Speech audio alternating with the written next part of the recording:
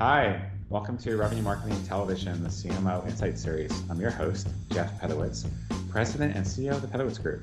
Today, as our guest, I have my friend Ashley Estolette, who's Chief Marketing Officer at Mitratech. Ashley, welcome to the show. Thank you so much. I'm so happy to be here. So happy to have you. I know we've both been looking forward to getting this on the calendar and recording it. So you've been a busy woman. I think last time we counted, your company's done not one, not two, but 8 acquisitions in the past year. That's right, 8 acquisitions. It's for sure been nothing short of a miracle, but really, really strong momentum. It's just been a blast to be a part of. So how do you get your head around that as a CMO with just all the integrations of brand and systems and teams and is there a process that you guys have fairly well baked out? Yeah, it's a good question and probably one that I've become more and more passionate about the more you get involved in acquisitions of kind of this caliber. One of the things I would say that we found has been really important is having just a really strong brand strategy around each one of the acquisitions. So no matter how fast you're moving, it's just hyper critical that you're making sure that you understand where those brands are going to tuck into the organization. How are you going to go to market and tell that story to your customers? How are you going to tell that story to the market? And so we've done a really good job of developing a crisp process that really involves people from the product team. It involves sales, it involves marketing, our customer success team, and it's all about making sure that everybody sort of institutionalizes the same story, the consistent way we want to be talking about that acquisition or that part of the company in the broader Mitratech portfolio. And so I think that's been one of the biggest things that we've really uncovered. We've done a great job of really honing in on that process and just having a ton of rigor around executing it. Now, are you taking a unifying brand strategy where everything is Mitratech, or is it more ABC company by or owned by, or a Mitratech company?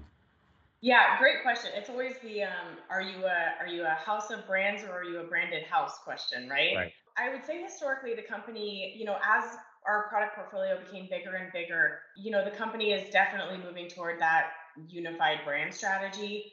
We still even have some companies that we acquired a couple of years ago that sort of predate me that are still sort of under that, a Mitratech company or doing business as Mitratech.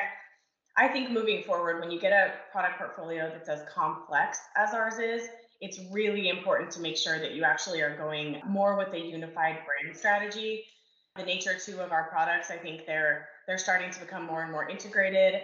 The buyers that we serve are starting to become more and more of kind of a blended, collaborative set of personas. And so I think it's just super important that we continue to just be that big branded house.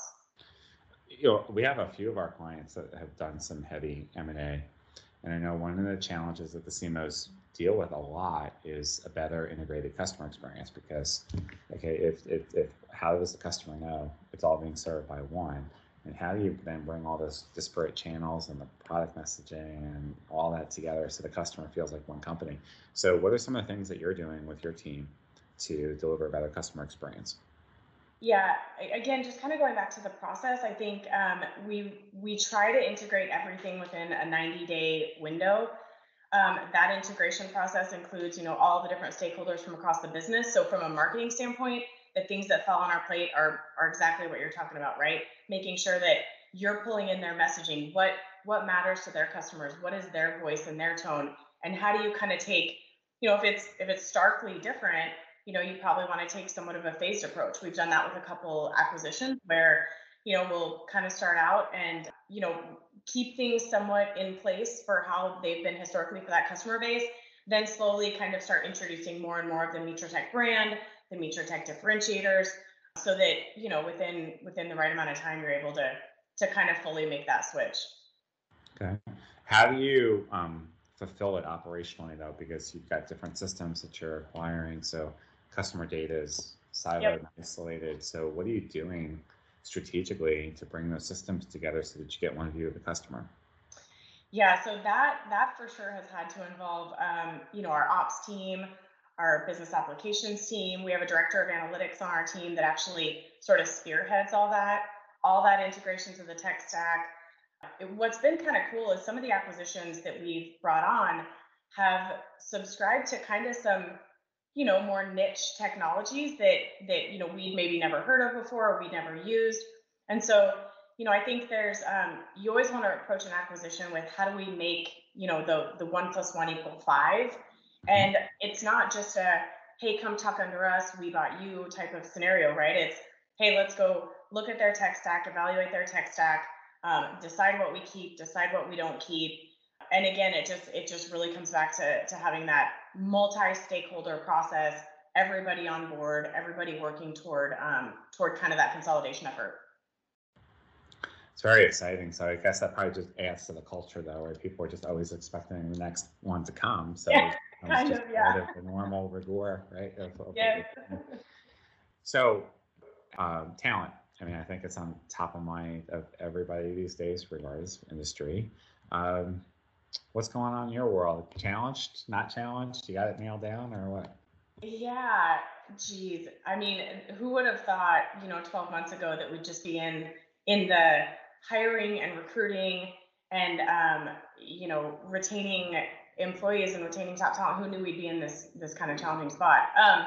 For us, when I came on board, we actually had quite a few open headcounts. So my first priority within the company was, how do I come in? How do I recruit? How do I fully staff this team so that we can sort of slam on the accelerator? Again, you can imagine with all the M&A activity and then also being a little bit short staffed, you start to panic a little bit. I think for us, recruiting really came down to a big team effort. We were reaching out to people back in our networks. We obviously have a recruiter on staff, but it really, I think more than ever has become, I even reached out to some of our sales leaders and said, hey, who are some great product marketers that you've worked with, in your past before? And so it truly was, the way we've approached it is really reaching into our networks to say, hey, who's out there? Who do we think is really good? And how do we start to have conversations with them about bringing them on board? But it's been challenging for sure. So beyond that, though, are you doing things differently now as a marketing executive in terms of how you think about compensation package, benefits, skill training, career pathing? What are some of the things that you're institutionalizing that you might not have thought to do 18 or 24 Yeah. months ago?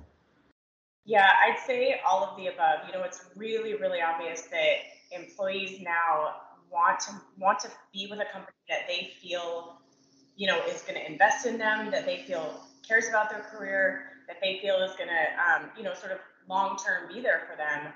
And so we've done quite a few things. I'd say just being in this remote environment, you've got all the burnout challenges, you've got challenges with trying to get to know your team and sort of bond and build rapport with your team when you're doing it over a computer screen.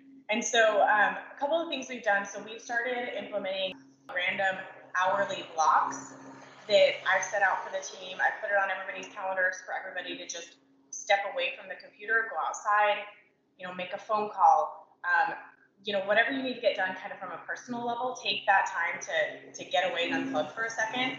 Um, you and I were joking earlier, I had, 14 back-to-back meetings yesterday. I mean, that's you got to be really cognizant of not doing that, right? So that's been a really great thing. The other thing we've really tried to do is Teams has got a functionality called an icebreaker bot. And so we've started leveraging some of these tools that are out there now that allow teams to sort of get randomly paired with each other and get to know each other and set up meetings where we just start to feel more like a collective team, even though we're all sort of sitting isolated in our homes for now. I love that. So with all these acquisitions now, have you actually met your team in person, or is it still all been virtual? It's all been virtual. There are a couple people I've met because they worked with me previously prior to COVID, at another company. And so we're hoping in about 3 weeks I'm going to go to Austin, hopefully meet with some of the team that's there. We're hoping to do a big beginning of the year kickoff meeting with sales, marketing, and kind of bring together all of our go-to-market teams in person. So just looking forward to that immensely. You think about the upcoming year ahead. What are some of your biggest challenges? So I think some of our biggest challenges are going to just continue to be telling that single brand story out to the market. Our M&A likely, won't slow down into the coming year, which is incredibly exciting. But it's that real rigor around making sure that we're buttoning up the brand, that our customers understand the value that we're bringing by acquiring these other companies, right? It's not sort of a haphazard initiative. There's an unbelievable strategy and vision into what we're marching toward by doing all these acquisitions. And so I think it's really important to continue to make sure we stay on top of that, make sure that customers in the market understand what we're really trying to execute. So now that you're really starting to get into the highlights of your career, you're a chief marketing officer, and do you reflect back on when you were first getting started and you graduated? And is there anything that you would tell your younger self? I would tell my younger self just to not worry so much.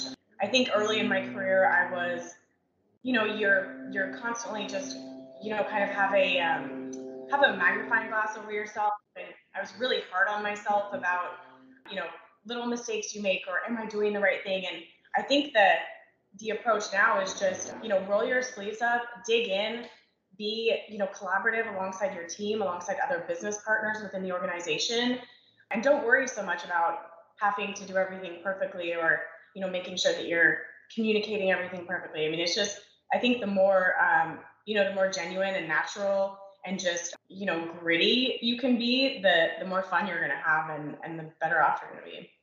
It's great, great mindset. And then if you were to mentor some younger marketing professionals who want to become CMOs themselves, what would you tell them?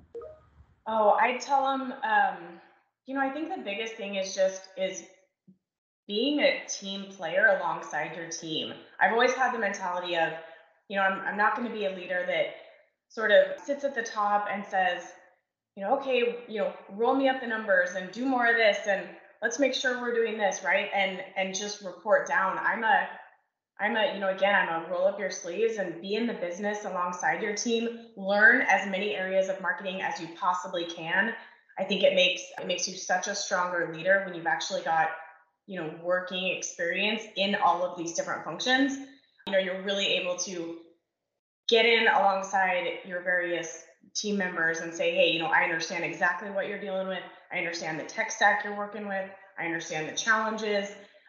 I really think that kind of been there, done that experience has helped make me a much stronger leader. So get all the exposure you can, raise your hand for all the projects, all the initiatives, and it's just all going to make you such a more well-rounded leader. Great advice. Ashley, it's a pleasure. Thank you so much for being on the show. Thank you so much, Jeff.